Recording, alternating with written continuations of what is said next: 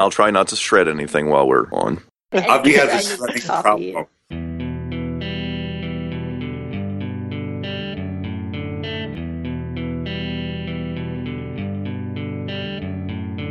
This episode is sponsored by Hired.com. Every week on Hired, they run an auction where over 1,000 tech companies in San Francisco, New York, and LA bid on Ruby developers, providing them with salary and equity up front. The average Ruby developer gets an average of 5 to 15 introductory offers and an average salary offer of $130,000 a year. Users can either accept an offer and go right into interviewing with the company or deny them without any continuing obligations. It's totally free for users, and when you're hired, they give you a $2,000 signing bonus as a thank you for using them. But if you use the Ruby Rogues link, you'll get a $4,000 bonus instead. Finally, if you're not looking for a job but know someone who is, you can refer them to Hired and get a $1,337 bonus if they accept the job. Go sign up at hired.com/RubyRogues. This episode is sponsored by CodeShip.com. Don't you wish you could simply deploy your code every time your tests pass? Wouldn't it be nice if it were tied to a nice continuous integration system? That's CodeShip. They run your code. If all your tests pass, they deploy your code automatically. For fast, free continuous delivery, check them out at CodeShip.com. Continuous delivery made simple. This episode is sponsored by Rackspace. Are you looking for a place to host your latest creation? Want terrific support, high performance, all backed by the latest open source cloud? What if you could try it for free? Try out Rackspace at rubyrogues.com/Rackspace and get a $300 credit over 6 months. That's $50 per month at rubyrogues.com/Rackspace. Snap is a hosted CI and continuous delivery that is simple and intuitive.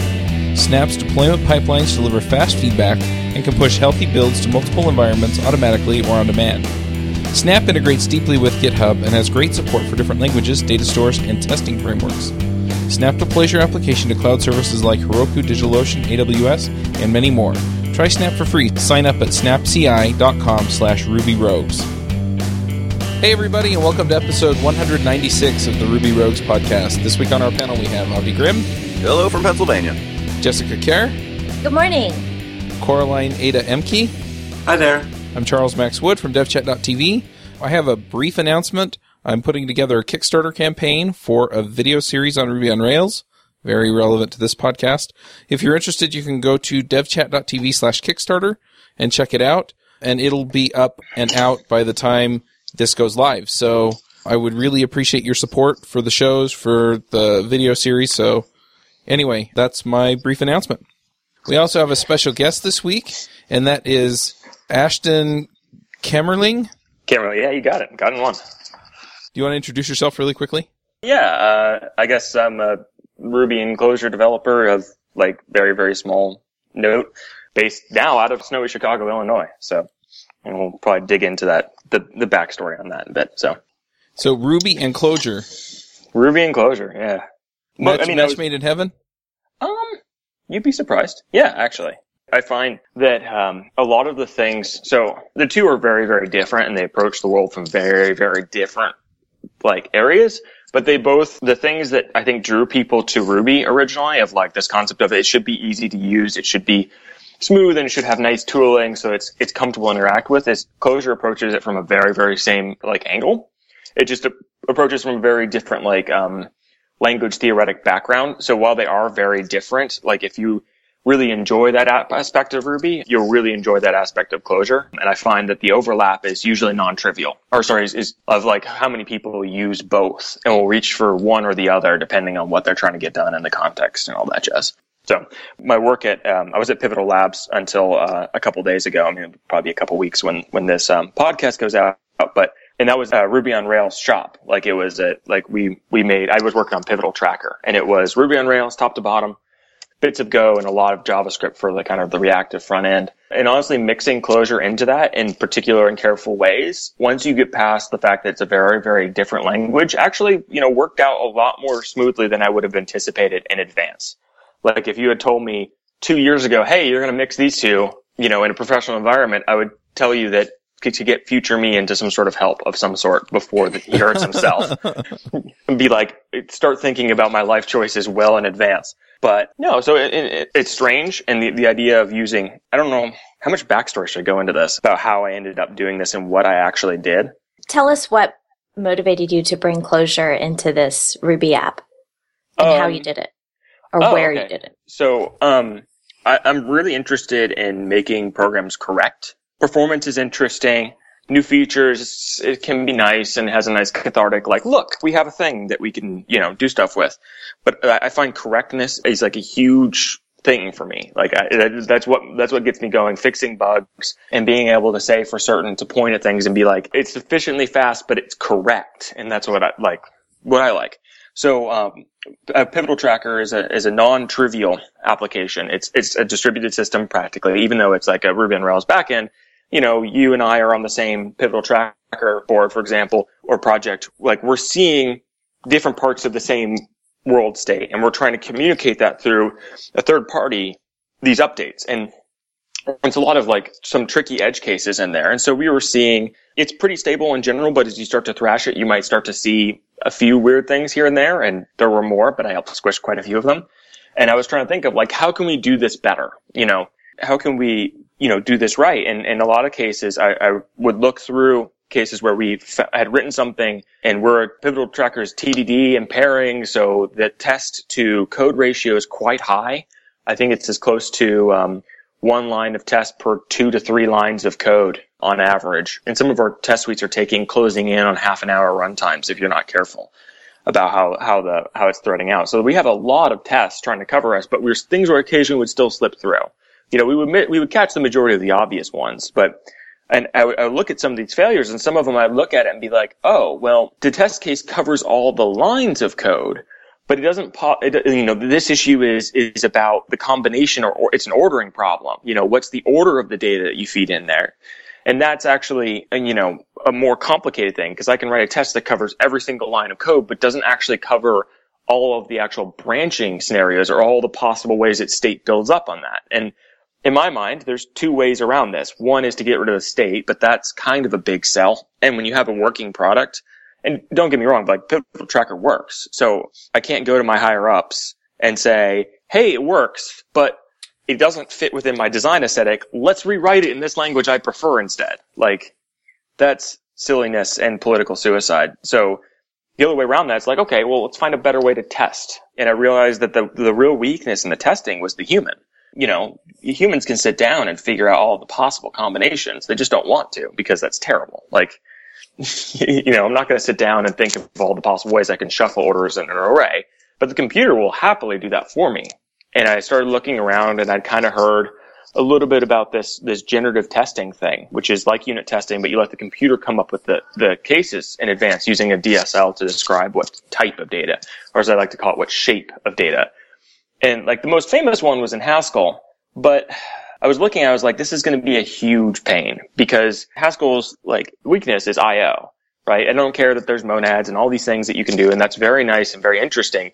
But if you're going to be doing nothing but I/O, which is what a test that's testing different code is always going to be, that's really, really painful. And you're fighting the language. And whenever you fight the language, like, your life's going to be more difficult. So instead, I was like, okay, I looked around and I found this test.check. And I was like, oh, this is great. I can compile it to Clojure script. I can compile it to Clojure. And I can use this to test integration style in application. And it started off on a hack week. Let's test some of the JavaScript. Compile test.check onto Clojure script, take our finalized, we send this to the client JavaScript thing, throw them into Phantom.js and see what happens. And that was just like a super simple, let's take a bug. I know exactly where it is. I know what line of code I can comment out to put it back into the code, and I can write a test targeting that and see if I would have caught it in advance. Like, given this tool and this technique, and surprise to nobody, it did. It just turned out that doing it with Clojure script and testing JavaScript was the least compelling of all of the use cases, as it turns out. It's like, okay, that's cool, but it's actually kind of a pain, to be completely honest, because the Clojure script stuff at that point it's getting better, but it wasn't.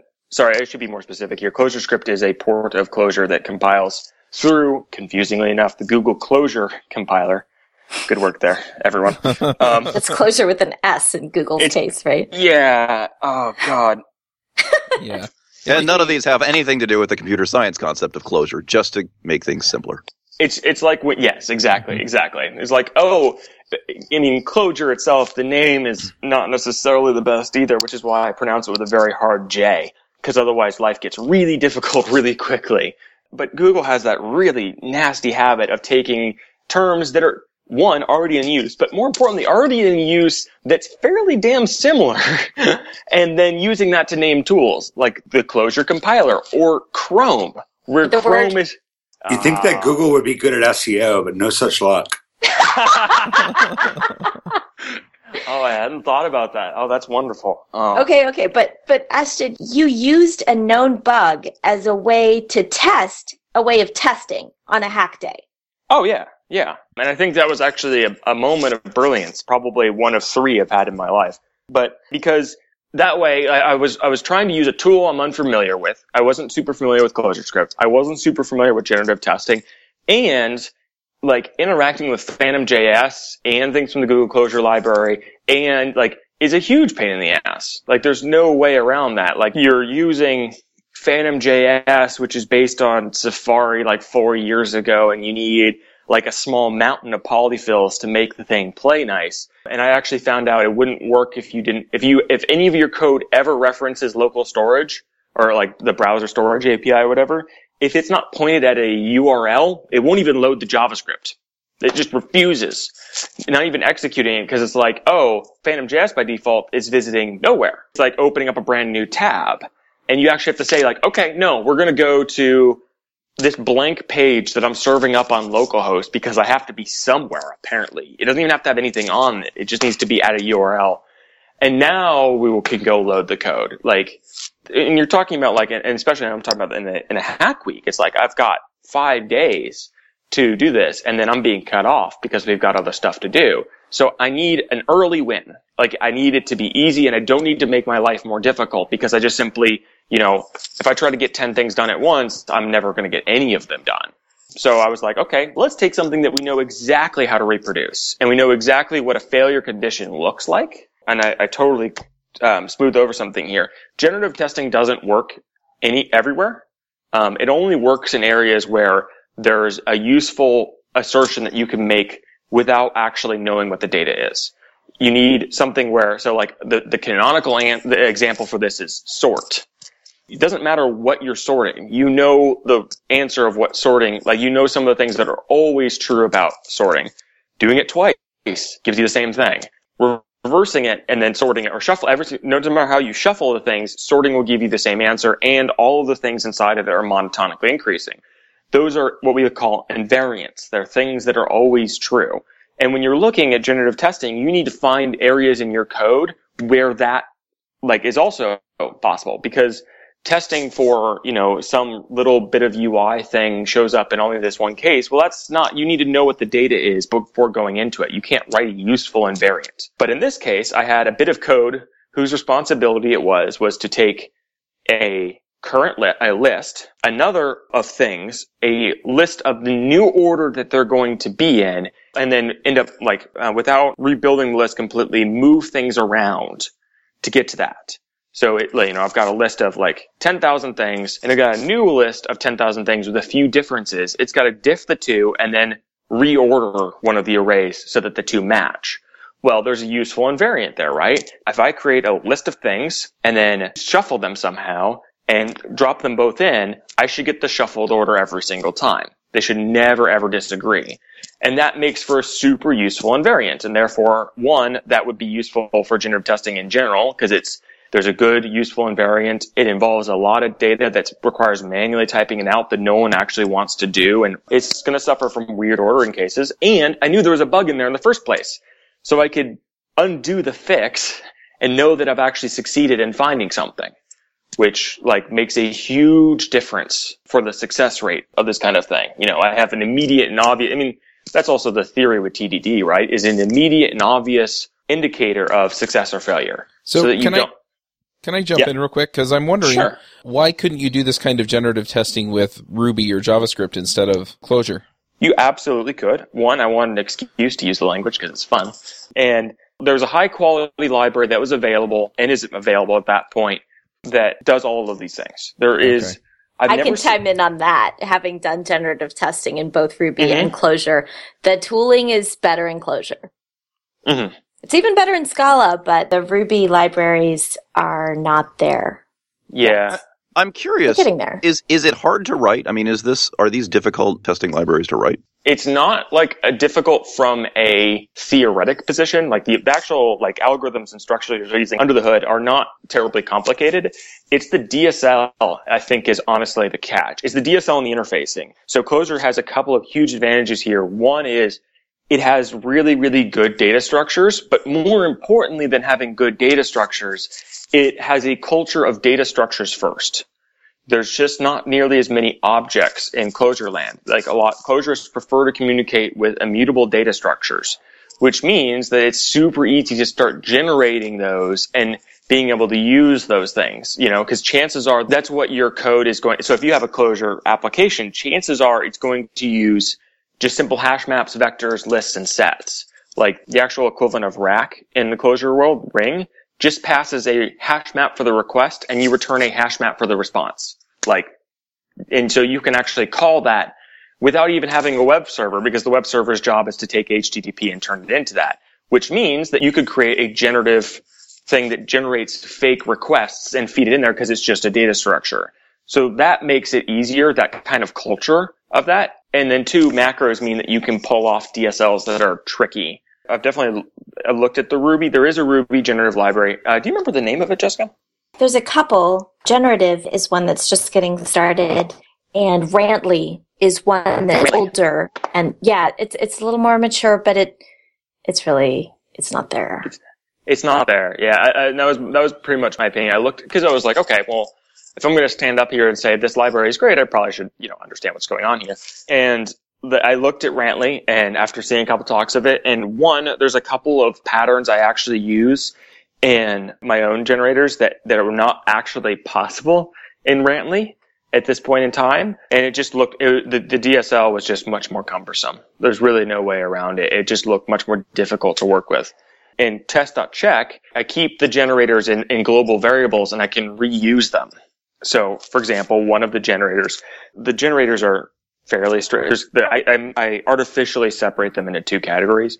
Ones I call basic or simple generators. Like there's one called int. Guess what it does? There's one called string. One guess what that does. And some of those take like some parameters to be like, okay, I want an int between 1 and 10. Okay, int 1 space 10 space or close paren. But there's also compound ones. Like one of them is vector. And it's basically give me another generator and I will produce vectors of arbitrary length whose elements are the results of running that generator multiple times. Or there's one called one of, which is give me an arbitrary number of generators and I will pick one of them to execute. Or there's similar ones for frequency where it's like give me multiple generator frequency pairs and I will randomly pick one according to the frequency, with the frequencies that you've asked for. Those kind of patterns are not currently, to my knowledge, expressed in Rantly, and they are used super heavily in the generators I've written. In particular, the frequency one is super useful if you want to provoke date-time collisions, because you could generate a date time by just saying, give me a number between 0 and right now in milliseconds and convert it to a date-time object. But then you'll never have collisions because that's a huge range. Right? And the generator will spread the numbers all over the place. And you're not actually testing things as carefully as you could. And so I use the frequency one to say, okay, 70% of the time I want a date between 2005 and right now. But 30% of the time I want February 5th, 2011. Just that one day at noon. Because that way I can guarantee that some of the stuff I'm feeding into my code has a date time collision, which can happen in the real world. And that's super useful to mix, some of them are the same, some of them are just kind of spread out, and make sure that it still behaves, it's still well behaved in the face of date-time collisions, which are rare, but possible when two users click on the same button at the same time. Or at least once you compensate for lag and all that jazz. And that's just not, at this point in time, to my knowledge, easily done inside of Rantly. At least not the last time I looked. I'm totally willing to cop to if it's improved massively while I wasn't looking. But so you're talking here about one of the other challenges of generative testing when you're trying to test all the possible scenarios, or in your case, when you're trying to test to find the scenarios that trigger a bug in an automatic way. You spend a lot of time adjusting your generators and defining what really is valid input. Yeah. So I actually have opinions on that. I don't think the generators are responsible for defining valid. I actually highly recommend not doing that. And there's going to be some code somewhere whose job it is to go take the data and go do the things, as it were, and determine if it's a success or a failure.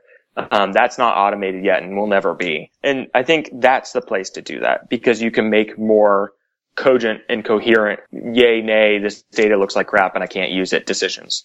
So, for example, stepping forward in time from my Clojure script one, I'm going to skip another bit of code I wrote and go to the final bit of code I wrote, which was I was using generators to represent user intent, not individual actions like I click on this button, because no user in the world thinks that way. That user thinks I started a story. It doesn't matter how they got around to it. Okay, they opened up the thing and clicked on the drop down, blah, blah, blah. But from the user's perspective, it's I started a story. So I wanted to use these generators whose job it is to produce a hash map that represent a user doing a thing.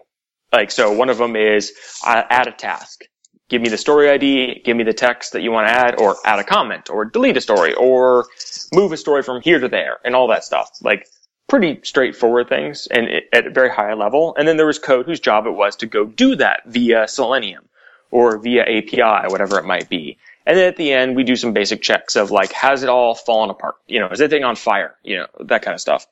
In that scenario, a huge number of the things I'm generating make no sense whatsoever.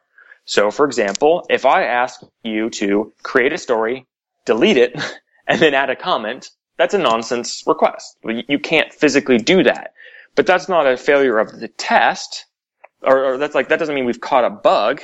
That means our generators produce something that's bad. But in order for the generator to do that, the cycle, the generator produces the data well in advance of us actually doing something. So the generator, in order to produce valid sequences of actions, as I call them, would involve them having to introspect on all of the stuff it's generated up until that point, or to have weird stateful generators that remember what they've done. And it just sounded so horrifically error prone. I was like, nope, I'm not going to do that.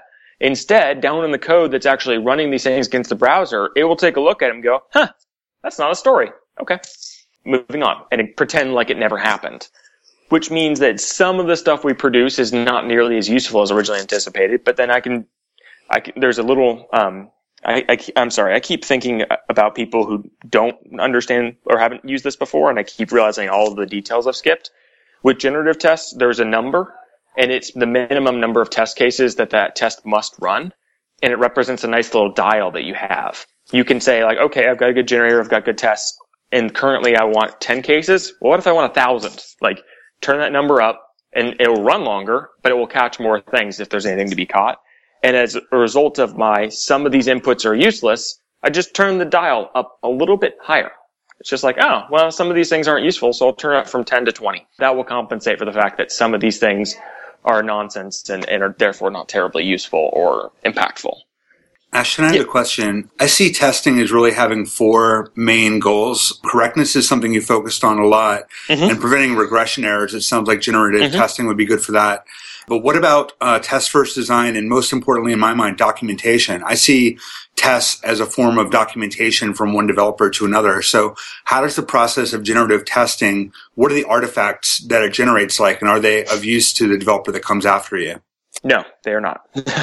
I don't recommend using generative tests. So let's say I understand that testing is a very controversial thing, and a lot of people have opinions on it that start to approach religiousness, and I don't want to offend anyone on that, because there's multiple ways to go about doing things. I view generative tests as a tool for finding test cases, and not a replacement in any way, shape, or form for more traditional unit and integration tests. That's my approach on it. It makes a decent regression net, because it's possible to write the test that hammers everything, go test the world, as it were. Although that usually is as slow as you would anticipate it being. So I don't recommend that. What I do is I prefer to write my generator such that when a test failure happens, what it does is it will print out the final, this is unique to this library, it could be done differently. These generators do what's known as shrinking. So it's going along, it's trying more complicated test cases, and then it hits a failure. And what it tries to do with the failures is it tries to combine and minify all failures to the simplest possible failure it can get away with. So, and how it does that inside, I'm actually not fully aware of. I just had it work for me. So, like, and each generator has a concept of, like, what simple is. So, like, a vector of things, a shorter vector is simpler than a longer one. So it attempts to find shorter combinations. And once it's done all of that and reached its limit, it spits out a thing. And it's like, okay, here's the test name that failed. Here's the number of times I ran it. Here's the first failure that happened. And it's like the actual data that it generated.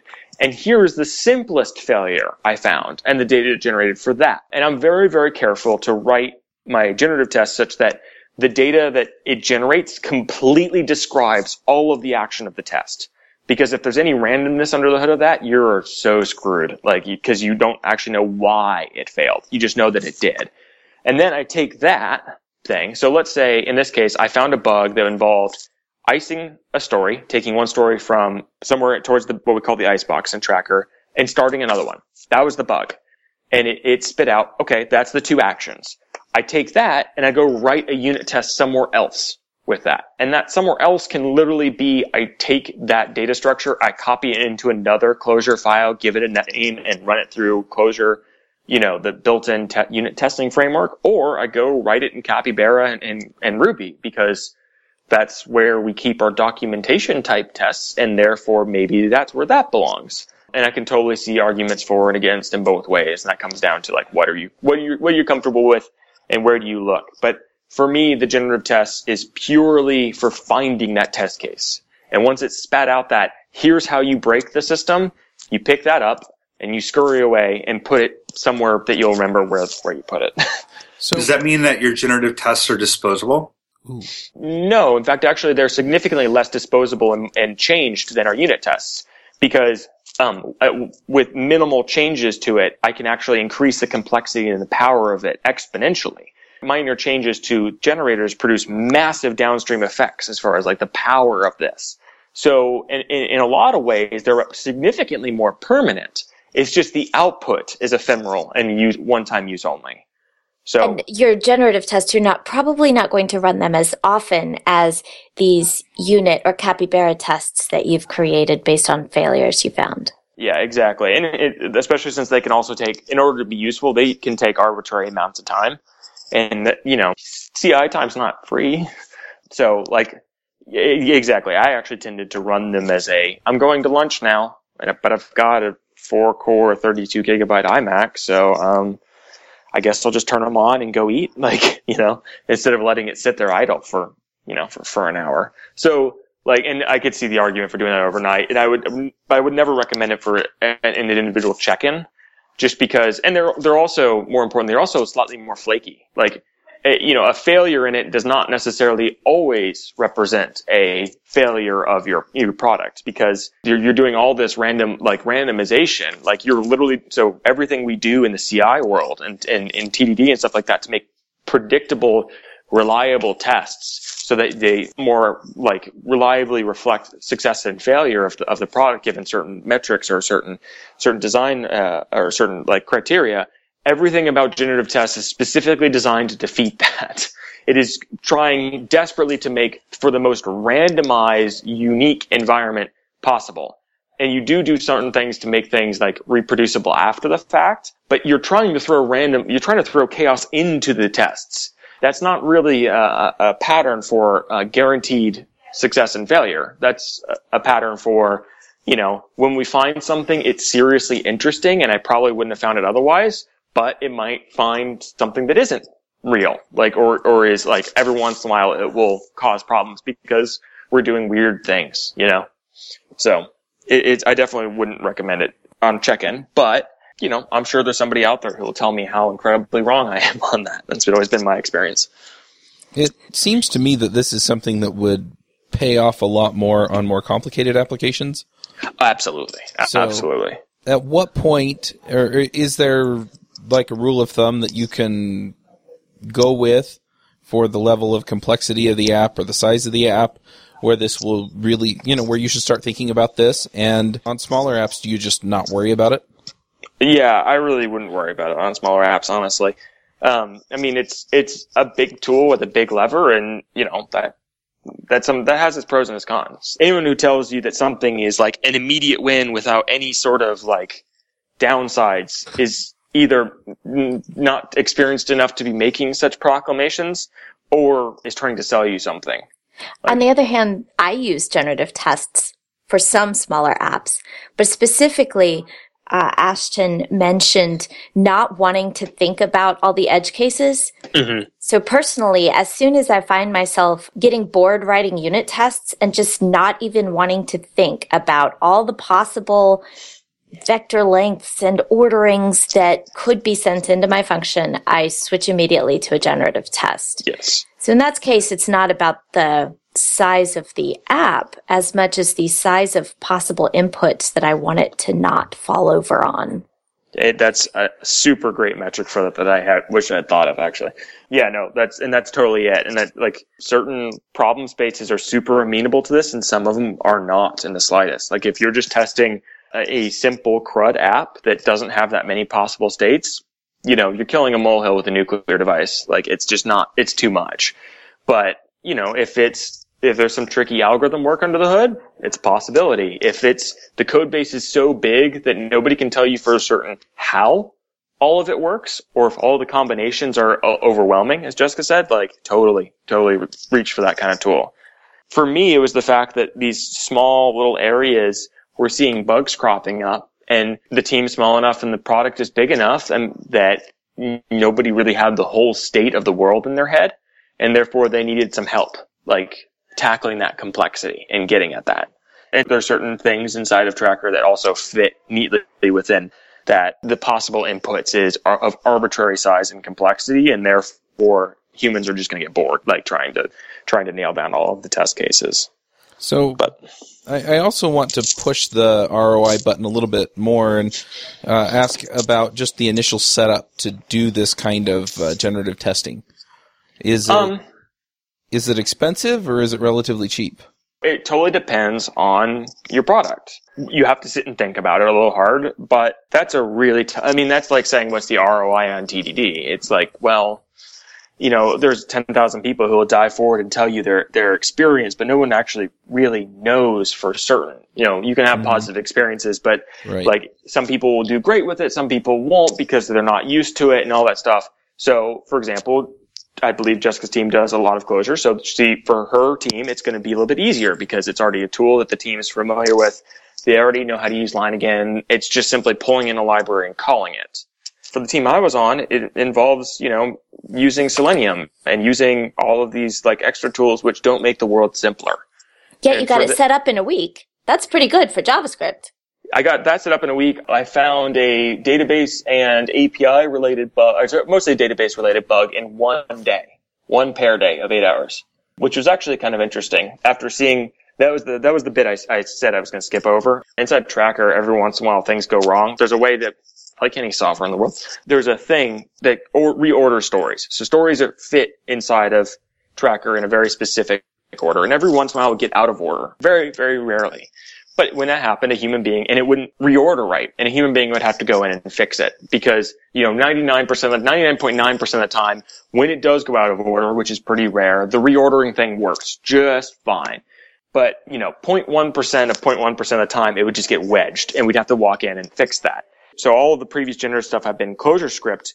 We sat down with Clojure and a MySQL driver and an API driver, or an HTTP library, which was needed to trigger that particular code path, and hashed it out in one day and found the simplest case, which was 4 stories long, that provoked the bug that had been haunting us for 3 years. So it's definitely not like a huge investment. For one day for one pair is like basically the minimal unit of investment. Maybe one morning, but it would be a little bit smaller. But like it's pretty close to the smallest. So yeah, like it's definitely not like massive. Now you're leaving out the real investment there, which is, for my team, we can just bring in test.check as a library, but having my team members understand the concepts of generative testing and getting used to thinking in that way. Yes. That's another matter. Yes. That was actually the biggest problem. So the biggest problem was parentheses. So I don't know. Who here has actually used Clojure aside from myself and Jessica, as I'm aware? But I've played with it, but not. Or Lisp in general, right? Yeah. Lisp in general, Clojure in particular. And what's the editor choice in the room? It's Emacs for me. Emacs. We're mostly Emacs dorks here. Okay, sure. So Pivotal Labs is a RubyMine shop. If you're in Emacs, right, there's a plugin called Pair Edit or Smart Parens. There's a couple of different choices now that allow for you to manipulate parentheses-based code structurally. It sounds crazy. If you've never done it, it's very tricky to explain it. There are videos, but the point here is the editor keeps the parentheses balanced for you, so you don't have to think about them so much. And when you need to wrap and unwrap and split, it gives you short key commands to do that. Okay, great. If you're not used to that, that is such a mountain to climb. And I have a great Emacs setup that does that. None of my coworkers use Emacs, so I can't drop them in that because now I'm asking to learn a language, an editor, and it's going to be a failure. Yeah, so and none of your coworkers are your coworkers anymore. So now what are they doing? That is a more interesting question. But sorry, I interrupted your story. Go on. So the parentheses are a thing. Emacs is a barrier because Emacs deals well with the parentheses. Right. So there was other editor choices, and there's now like multiple things that are cropping up. And I don't want to get into a huge editor war thing. But like the point here is nobody was like mentally prepared or prepared tool wise to deal with parentheses at that level. And it's totally doable. And like there's so many people who are used to it and love it and have converted, and that's like not like a barrier. But if you're tossed into it without expecting to, it's kind of a shock. Like there's no real way around that. And it'd be like being taught, if you never saw Java or C ever, and you lived your life in Ruby, I think a lot of people actually do, and you got tossed into Java out of nowhere, or you get tossed into Haskell out of nowhere, and suddenly you have all of these different things which other people find perfectly acceptable and perfectly usable and whatever, but suddenly, you have to deal with this monad thing to talk to the outside world, you're going to freak out. It's a big, nasty shock. Or you suddenly have to put semicolons at the end of every single line and all that stuff. Like, it's not a huge deal on the end of it, and there are tools and techniques and mental ways of thinking that get around that and actually make that super comfortable and actually productive. But, if that's not the way you've been doing things for a long time, like, that's going to be a bit of a leap. So that was the first level. And then the second level of difficulty was generative testing reverses the world. Like, you start approaching things like completely wrong from where you were from TDD. TDD, you start thinking, okay, what's the input? What's the output? Okay, cool. Generative testing, you start saying, what's the input look like? And what should be true after we're done? Like, you stop being able to think, like, what is the actual input? Because you just don't know. And you have to start making strong connections between input and output without knowing specifically what in the world they are, or what the world should look like after the input and the output is done. And that is just so different from, like, every single instinct you pick up in unit testing. And very confusing at first, very strange. But like all ways of changing the way you think, it's useful in some ways and painful in other ways, So TDD was painful when we first started doing it too, because it forces you to think in different directions. I think generative testing is even more so. Oh, absolutely. And even more constructive, similarly. Yeah. So, like, the benefit of TDD has always been you start thinking about what is the condition for success before you even get going. Like, that is basically, like, what metrics am I going to use and what tests, for lack of a better word, but what flags will I use to say code good or code bad, And to provide a framework around that, I think, is the benefit of TDD. And it forces you to have enough tests so that if you need to do refactors later, you're more likely to succeed. Generative testing, similarly, forces you to start thinking about invariants, things that must always be true in advance. So, for example, it started me thinking about it and getting around, like, we had a lot of capybara tests. We have a very mature suite of capybara tests, but the majority of them were start the story, drag the story, the order should be this. Okay. I can't do that generatively. So what are the invariants for that? It shouldn't blow up. It should continue to be available to talk. And all of the browsers in the database should agree about the state of the world. I don't care what the state of the world is. I can't possibly predict that without re-implementing the application. But everyone should agree, right, on what just happened. If the database thinks the order is 1, 2, 3, story numbers, and the client thinks it's 1, 3, 2, stop the world, something horrible's happened, and we need to figure out what in the hell just happened, I don't care what the actual answer should have been, but if everyone agrees, we're good. there are other tests to do that. Or, it shouldn't throw up a scrim to the user and say, sorry, can't do anything, or reload, or whatever. Like, that's the invariant. And looking through the code, nobody had thought about that before. Which is not to say that they're smart, because they are smart. It's just that that's not the type of behavior and the type of thinking that TDD makes you do. And whereas generative testing, it's like that, it forces you down that, and that constraint is useful and helps you kind of think about the world in a useful way and be creative within the constraints. Talk to a designer about how much constraints help them. You tell them to make like a thing, and they're just like, well, but that's an infinite set. Okay, you need a website to do this, and you need users to do that, and blah, blah, blah. And those constraints like guide them into doing something for you and with you. And similarly, the constraints of you can't know what the data is forces you to think about what should always be true. And that is what kind of guides you forward on that. So, Ashton, I learned about generative testing from Jessica, and I got really excited about it and did a little bit of it myself. And when I went to talk to people about my experience with generative testing, I could see something, a cloud pass over their face. Like they were not really comfortable with the idea. Why do you think generative testing has a bad reputation among some developers? I was going to say, the cloud goes over people's eyes when I talk a little bit too much, no matter what I'm talking about. So I don't know if I'm the right person to bug on this one. But all jokes aside, that's actually a really difficult and subtle one. I think a lot of it is the familiarity problem. But that's also a little bit of a tricky answer in some ways, because TDD was super unfamiliar, and yet it's taken over the world. And Ruby shares very, very little syntactic heritage with a lot of like super popular languages. It's not an Algol, it's not a Lisp, and yet it's taken over. And same deal with Python. Those two are like, those two were weird and different when they came out. So I think probably the best way to think of it, best answer I could give was it takes some agency away from the developer.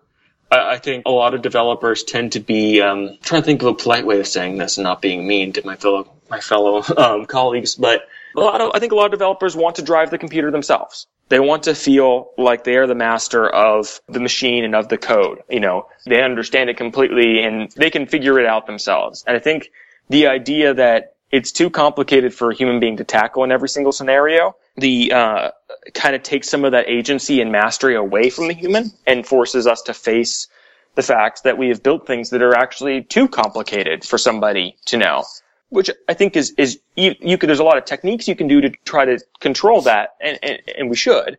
But on the whole, like any useful application is just simply, there's too much going on for you to possibly know 100% of it. Like, when you're writing Ruby on Rails stuff, you don't understand how Active Record works under the hood. You just know what your interface to it does. And you don't understand how MySQL works and all that stuff either, per se.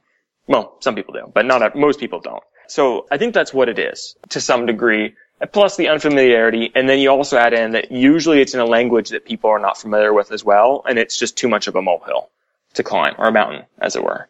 My way around that, usually, because I'm assuming that's probably going to be the next question, is I frame it, rather than framing it in, our code is too complicated for a human being to attack and understand, but to simply say, you don't want to write all of these cases. Okay, you've got this algorithm this function that takes a vector of things, of arbitrary length, and ordering counts in the results. You don't want to write all the test cases. Like, you just simply don't want to do it because humans are, like, lazy to a large degree, and engineers doubly so. And I don't want to maintain all those test cases, even if you do write them. Absolutely. Absolutely. So, like, that's the way I couch it to most people, is like, this is an easier way forward. You don't want to write those. You don't want to maintain those. And, like, they're ugly. So let's let the machine do it for you. This isn't about letting the machine take over, like, some of the power. This is about the machine doing the work for you, which is more comfortable, because that's one of the reasons some of us got into engineering is, the ability to make machines do things. And the idea that the machine has to take over is, well, for some people, maybe not necessarily comfortable, but. So that covers two of the three Larry Wall virtues of a programmer: laziness and impatience. Yeah. And it takes away the arrogance thing pretty handily, unfortunately. But so that's one other question I have is, so you use these generative tests, you find, some edge case, and it's a valid edge case. Mm-hmm. Something's broken. How do you take those results and turn them into an actual test that then verifies on a regular basis through CI or whatever that the thing's actually fixed? Okay, so that's a great one. I think that depends on what you're using. So if you're using, generative testing with Clojure, that's going to be generative testing and your application is written in Clojure. Like, you can probably copy that sucker over into a unit test case. And like, for me, what it spits out is actually data structures and the test itself. Like, if you look at the generative testing stuff I wrote, which you can't because it's at my previous employers and they're not going to give it up, but there's like the generators are fairly big and there's a whole bunch of code whose job it is to actually execute the results of that. But each individual test case, because you write an actual like thing that looks fairly similar to a regular test case plus the generator declaration and the number of times that you're going to run it, it calls a function and only one function.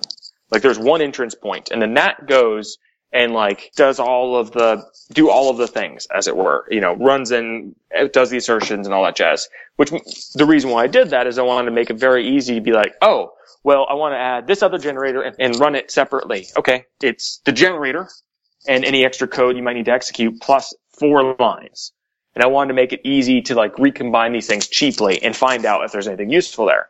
So as a result of that, I can take what it spit out to the console, copy paste that into another file or the same file, doesn't matter, write a non-generative test case and simply call that exact same function. Good to go. No problems. And if I want to run the same thing again and again and again and really look at that underneath a microscope. So if you were in a Clojure shop or all of your testing is in Clojure, which I would highly recommend, because the Selenium wrapper for Clojure actually works. But like, you would just simply copy and paste that around. For us, because Pivotal Labs is not a Clojure shop and Tracker was written in Ruby, I would rewrite and copy Vera, just because that's what the team is familiar with. That's what the team's instinct is to go look for it, which is kind of a shame because I don't like Capybara, but sometimes you got to use what you have to use. So, and that was totally my process. And I think that was probably the correct thing to do, despite the fact that it's not the way I would prefer to do things. It was still the right way to do it because it was the best for the product and the team. So if I'm working at a Ruby shop and I want to consider doing testing in this way, one of the things my team leads and upward are going to ask is, what happens if you leave? How would I ever maintain these? So how are the people at Pivotal going to be able to maintain these tests now that you're gone?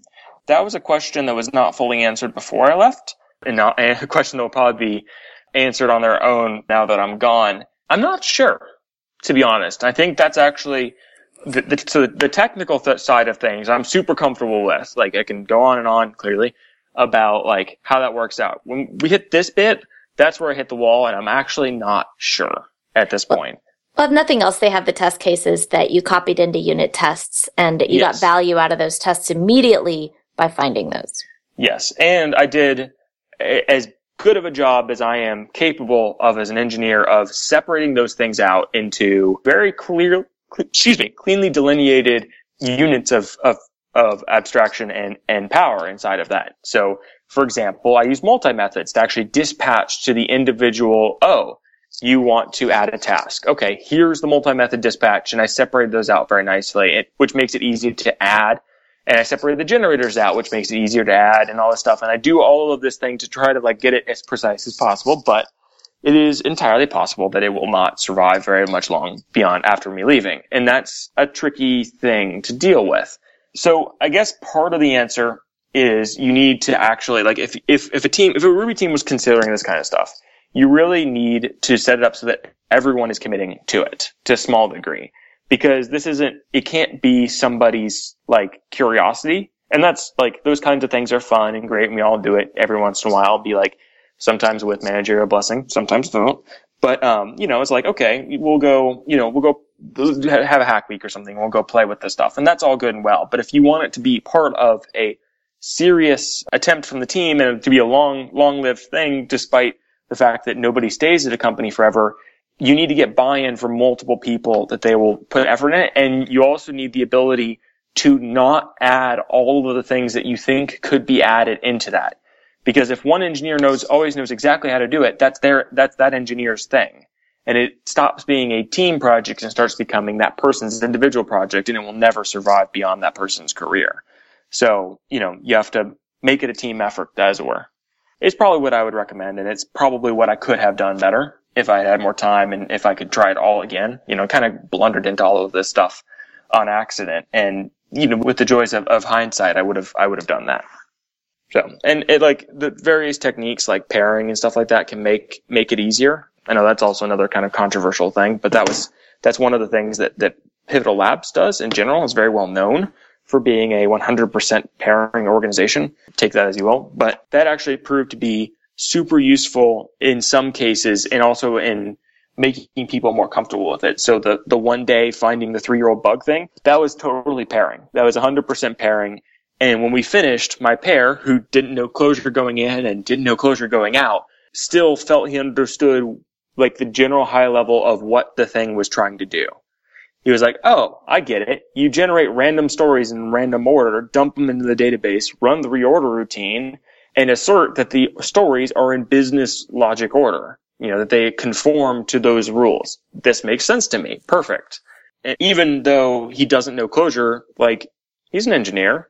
He can learn the language, but he understands what we're trying to get done. And therefore, he could pick up Clojure and go work on that should he see something else that fits that need. And then also adding it to CI means that if it ever goes red, you have to fix it or you have to delete it. And that kind of forces the problem to be resolved as well.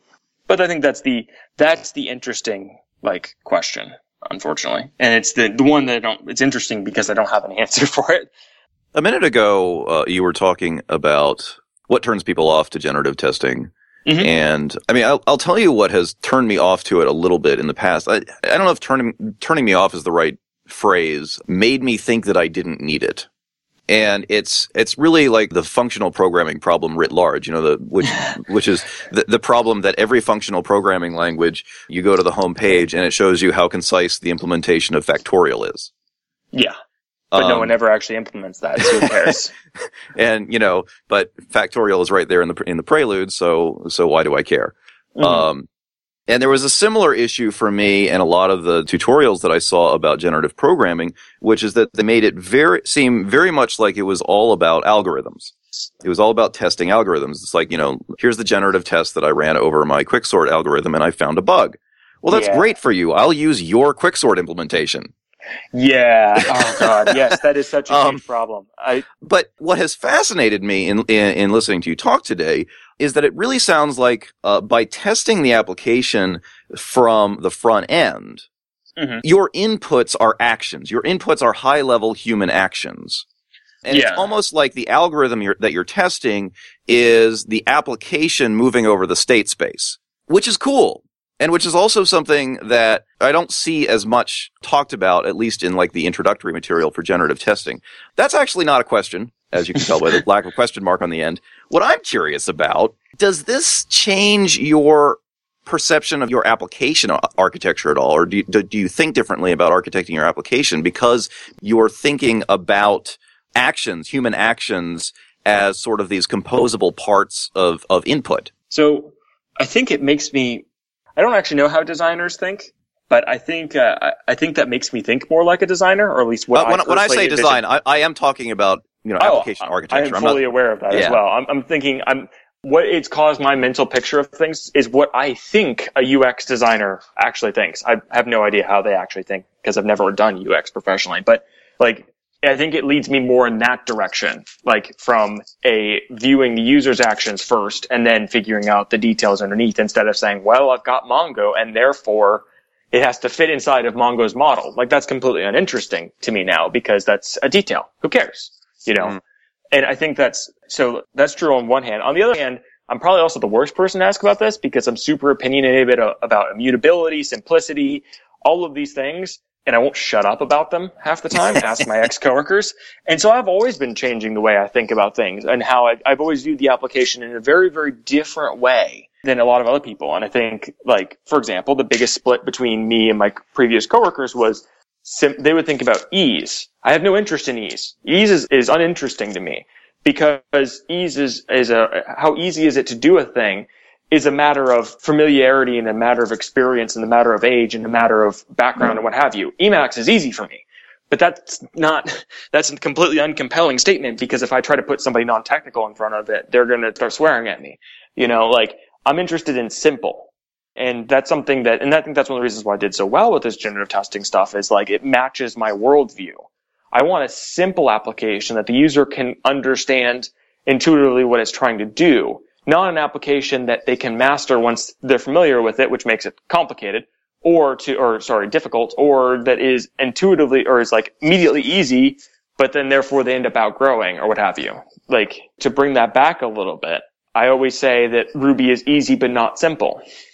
It's easy to get going. The syntax is straightforward. The tooling's good or decent at the minimum, and blah, blah, blah. And look, you can create your hello world thing in so long, but call a function and tell me where that code's going to go. Tell me where the path of execution is going to go. Tell me how module imports work and all that stuff. All of that stuff's actually shockingly complicated. I want to go the other way. And I want to go the other way with my application. And thinking at a high level about user actions and generative stuff really changes that and forces you into that way of thinking. Well, maybe forces. I was already headed that way in the first place, so I can't really kind of assume that would have led me there. But so that heads in the direction of I want something to be simple so that the user can intuitively fit it all inside of their head and they don't have to try to feel like they have to become masters of it. It just becomes intuitive what it's trying to get done. I think the other side of that question is does this change how generative testing is actually presented to the user? And I think absolutely. And I think that's actually probably the most exciting thing is as you said, generative testing, it's a little bit it is a lot like, how functional programming likes to present themselves. It's we'll show you this awesome theoretical thing, but frankly, no one cares or very few people care. We're all here to get something done.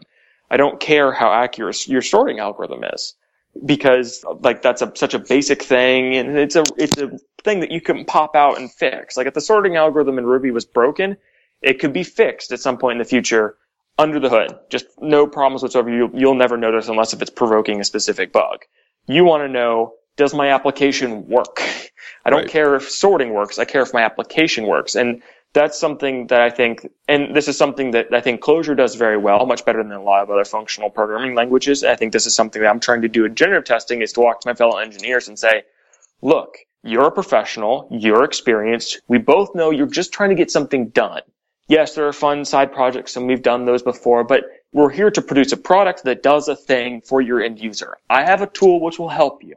It's not about being smart. It's not about being clever. It's about fixing code and working your way forward. And if you want to go play with the experimental stuff that's on the forefront and the very edge, if you want to put that into prod, God bless you, because we need somebody who's trying that stuff out. I sure as hell am not going to do that with my products. But bringing it back to the kind of ruthlessly practical, I think, is a good thing to be doing in general. It's something that we all need to do from time to time. Yeah.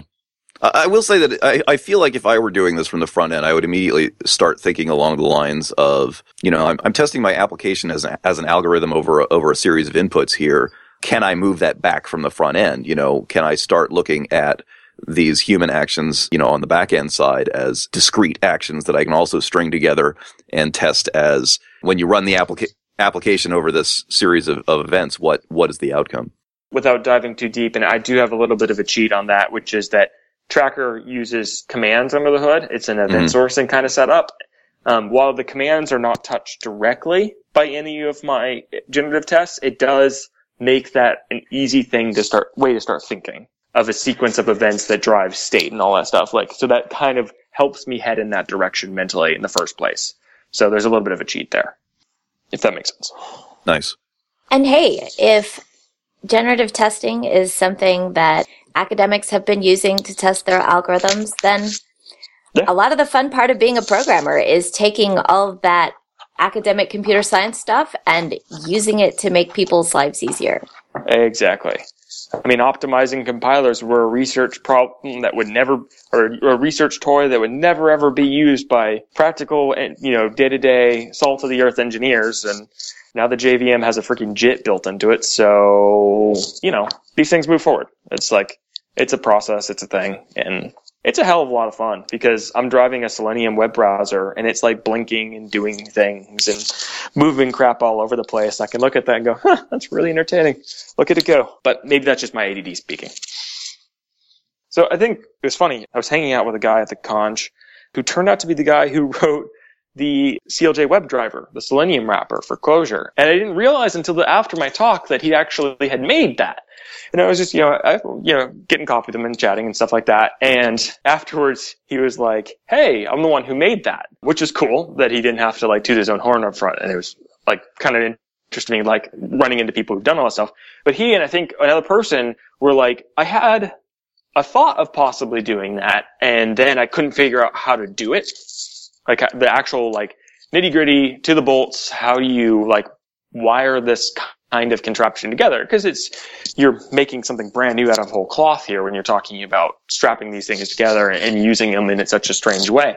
So to my knowledge, one, assuming that there's not any sort of like private project somewhere that didn't like announce that they had done this or anything, I think it might have been the first one to do this. That's also possible that's not true. But more importantly, too, this means this is something that I think a lot of people have thought about possibly doing. And I'm hoping that having this discussion and talking about, well, one, possibly convince more people to try it because I think it's a fun tool and I really like the Clojure ecosystem. I like the people who use Clojure that I've met. I've had a lot of fun and all that stuff, and it's always been an incredibly positive experience, one. And I'd be happy if this kind of stuff became more popular. But two, I think there's people who are thinking about doing this kind of thing, or they've already internalized that they need this kind of thing. They just don't know how to go do it. And so I'm hoping this discussion can really funnel people into that and get that going. And so I can stand up here and say, like, look, it can be done. And it can be done for like fairly trivial amounts of time and engineering effort. I'm not talking about like you need to stop working on your product and just make tests for 4 months. I'm talking about, hey, it's a week. It's a week of one engineer or pair, depending on your style, it's time, which is not a huge ask. Like, it's totally possible to get done. I'm hoping that will kind of kick people in the pants to be like, all right, let's do it. Like, or they can stand before their managers and say, this guy's talking about the bugs, finding a bug that would take him, that had been haunting him for 3 years, or finding a user report from someone and finding the minimal reproduction case in 36 minutes. Instead of a whole day, like that kind of stuff, like is, I think, huge and useful and how we kind of advance forward and do newer, more interesting things as a community and as a profession. And I'm hoping that this might trigger some of that. One would hope at the minimum. I guess at the minimum, I got a kind of a cool trip to DC out of it. So, I've already gotten at least something out of it. Awesome. All right, well, we should probably get to the picks, but this has been really, really interesting to get to kind of explore mentally. And if somebody wants to explore it in more practice, are there good resources that people can go and pick up? I think I've written a couple of blog posts. I know that Reed Draper, who wrote the library in the first place, actually had a couple of good talks. There's my Conj talk, and I've been mulling over, and I think Jess kind of talked about this earlier, like finding some place that we could go write examples for this for. Because the problem, as we've covered a little earlier, a lot of, even if you are not like an academic researcher, there's not really a ton of like practical examples, because by the time you actually reach the complexity that you need, like it's a huge investment to, if you were going to write tests in the first place, you would need an actual application first. So like, and that takes a lot to actually like write and display. So we've been mulling over finding an open source application, like a chat server or something that we could write tests for that. And possibly, if anyone has any ideas on that, because by mulling over, I mean, I've thought about it twice. So like, if anyone has any ideas about that, that would be like, I think massively useful. And it would kind of put, because, I can show you bits and snippets of the stuff I wrote at Tracker, but it's their code, right? Like I wrote it as an employee, and therefore it is their code. And I can't share it, and you can't run it without the source code of the entire application, which they sure as hell are not going to give up.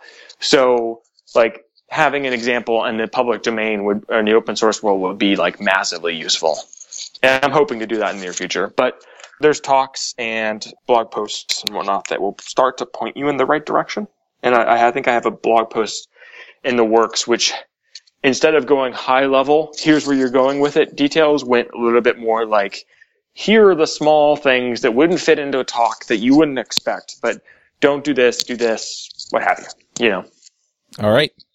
Sounds great.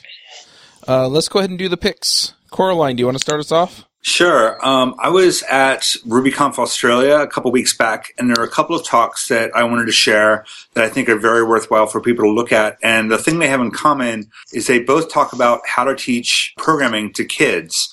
The first talk was by a guy named Joseph Wilk.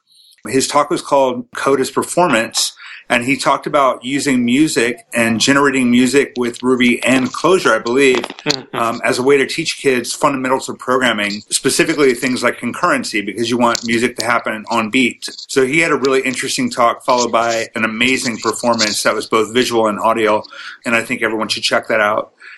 Second talk was by Linda Lucas. Her name might be familiar to you. She kickstarted a project called Hello Ruby, which is a book suited for kids between 5 and 8 as a way to teach them about computers and technology and programming. So she has a talk talking about her experience with writing the book and what her intended audience is, and it's really, really a fascinating topic. So we'll post links to both of these talks in the show notes. All right. Jessica, do you have some picks for us? One thing that I thought about mentioning during the show that I think was really cool that I heard about at CodeMesh last year in London, there's a generative testing continuous integration tool called QuickCheck CI, which I think is really cool. And it does automatically exactly what Ashton was talking about with the taking tests that have failed and adding them to the regression suite. Now, that's only going to help you if you happen to be writing your tests in Erlang, which you could be testing C code with that. But still, I think it's really neat, and I think we should write something like that for Ruby. Yeah. That's it. I was going to say, that's the coolest thing I've heard in quite some time, actually. Well, it's there just you like go. that moment of like, oh, God damn it, why didn't I think of that? All right, there's cool. a John Hughes talk, I'll post the link if it's online, about this that you can watch. Yeah, I'm going to have to watch that. All right. Avdi, what are your picks? My first pick is going to be a talk that I watched recently. It was a talk by Kemerling Henny back in 2012, and it's called something like, Can You Even Do Object-Oriented Programming in Java? And this is going to sound like a slam on Java that I'm picking this, but it's really not. What I found fascinating about the talk was stuff that was probably almost equally applicable to Ruby or any supposedly OO language. He got into a lot of some of the theory of objects and of what object orientation was supposed to be, which is a topic that I've been putting a lot of study into lately. And he brings up some very, very thought-provoking points about some of the things that we think of as object-oriented and the way that OO is often taught. So regardless of the Java in the title, I totally recommend watching this talk. And I'll also pick a piece of hardware. I've been making an effort to go relatively paperless in my office lately, and one of the things that I bought to facilitate that process was a ScanSnap IX500 scanner. I already had a scanner, but this one's sort of optimized for the paperless office thing. It is not cheap, and I'm not completely happy with it because for as expensive as it is, I would expect it to sort of act autonomously, and in fact, it really works best when paired with a Mac or a PC to run the software that it pairs with. But once you do have that set up, it is crazy fast. What it has in it is kind of a high-end document feeder for a consumer-level device, so it's able to feed stacks of paper really, really well, even if some of them are a little crinkled and some of them are different sizes and stuff like that. It's very good at feeding stuff through without getting jammed. And it's also paired with the software. It's very clever about figuring out, like, okay, which way is the text going on this page? Let's generate a PDF with the text going in the right direction.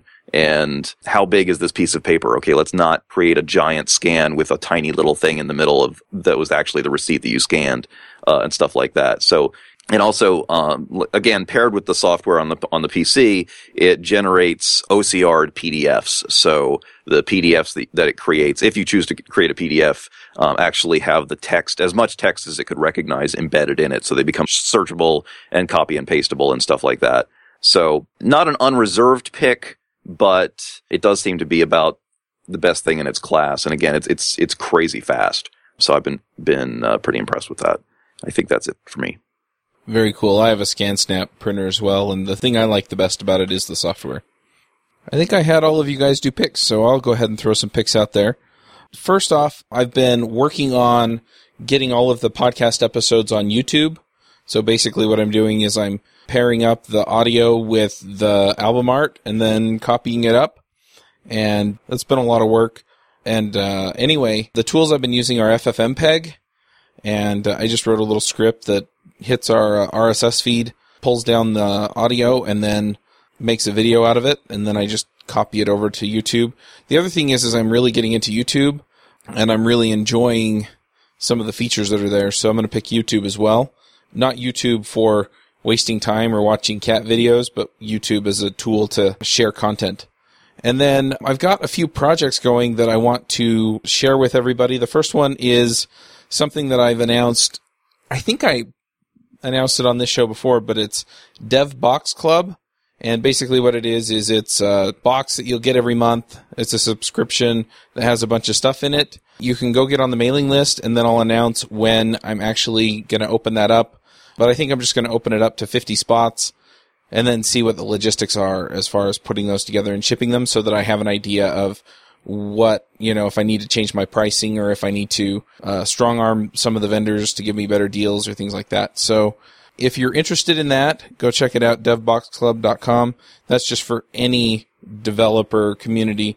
But I'm looking at ways that I can provide stuff for people in specific communities like Ruby or JavaScript or whatever. The next one is last week we did JS Remote Conf, which was a JavaScript online conference. And I had a great time. I got a lot of good feedback. And so I'm going to be putting together a Ruby Remote Conf.